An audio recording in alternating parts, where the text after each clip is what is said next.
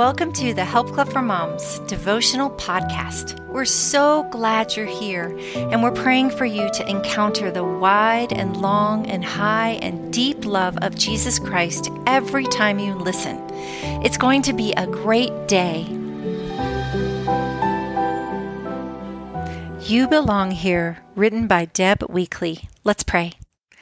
Lord, thank you so much for today. Thank you for my dear one listening today, my sweet friend who is joining us on the podcast. Lord, I'm so thankful that she is here. God, I pray that you will speak to her heart today, that she will know that she is so beautiful to you, that you love her so much, and that we are so honored that she is here with us in the Help Club for Moms. I pray that she will feel ministered to today by your Holy Spirit and that you will bless her. In Jesus' name, amen. John 13:34. A new commandment I give to you, that you love one another, just as I have loved you, you also are to love one another. If you were here with me right now, I'd pour you a hot cup of tea and tell you 3 simple words. You belong here. I wish you could come over to my house so we could sit in my 2 comfy chairs and visit and talk heart to heart about the important job that you are doing with your children. Whether you work a job full-time to help support your family or you stay at home with your kids, your work in your home is so important. And we're here to meet you where you are, to encourage you in your calling as a mom, and point you to Jesus as the source of everything you need. My prayer for you is that you will look at these devotions as a tool and a warm hug from me and my friends here at the Help Club for Moms. We are a community of like-minded women whose sole desire is to help you know the love of Jesus on a new level, a personal one that is also practical, and to become the woman, wife, and mother you were created to be. As we walk through the devotionals together, you will learn how to cultivate a soul filled with God's love. You will have a new understanding of how to apply Scripture to your everyday life. Together we will learn how to love our husbands and children well, with wisdom and in the power of the Holy Spirit. You may be married or in a single season of singleness.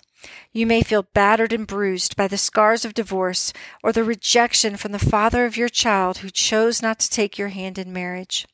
Or maybe this is your second marriage and you have a new role, stepmom, and feel terrified about the prospect of helping raise a child that you haven't known all your life.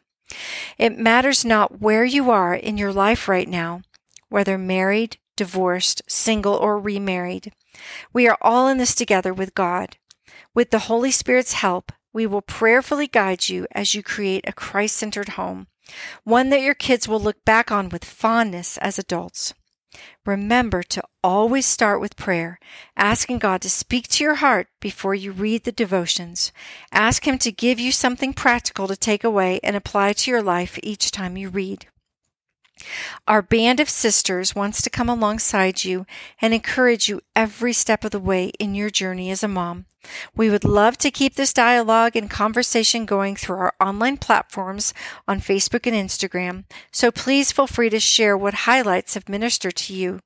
Thank you so much. We are so blessed by you. Love, Deb, and the Help Club for Moms team.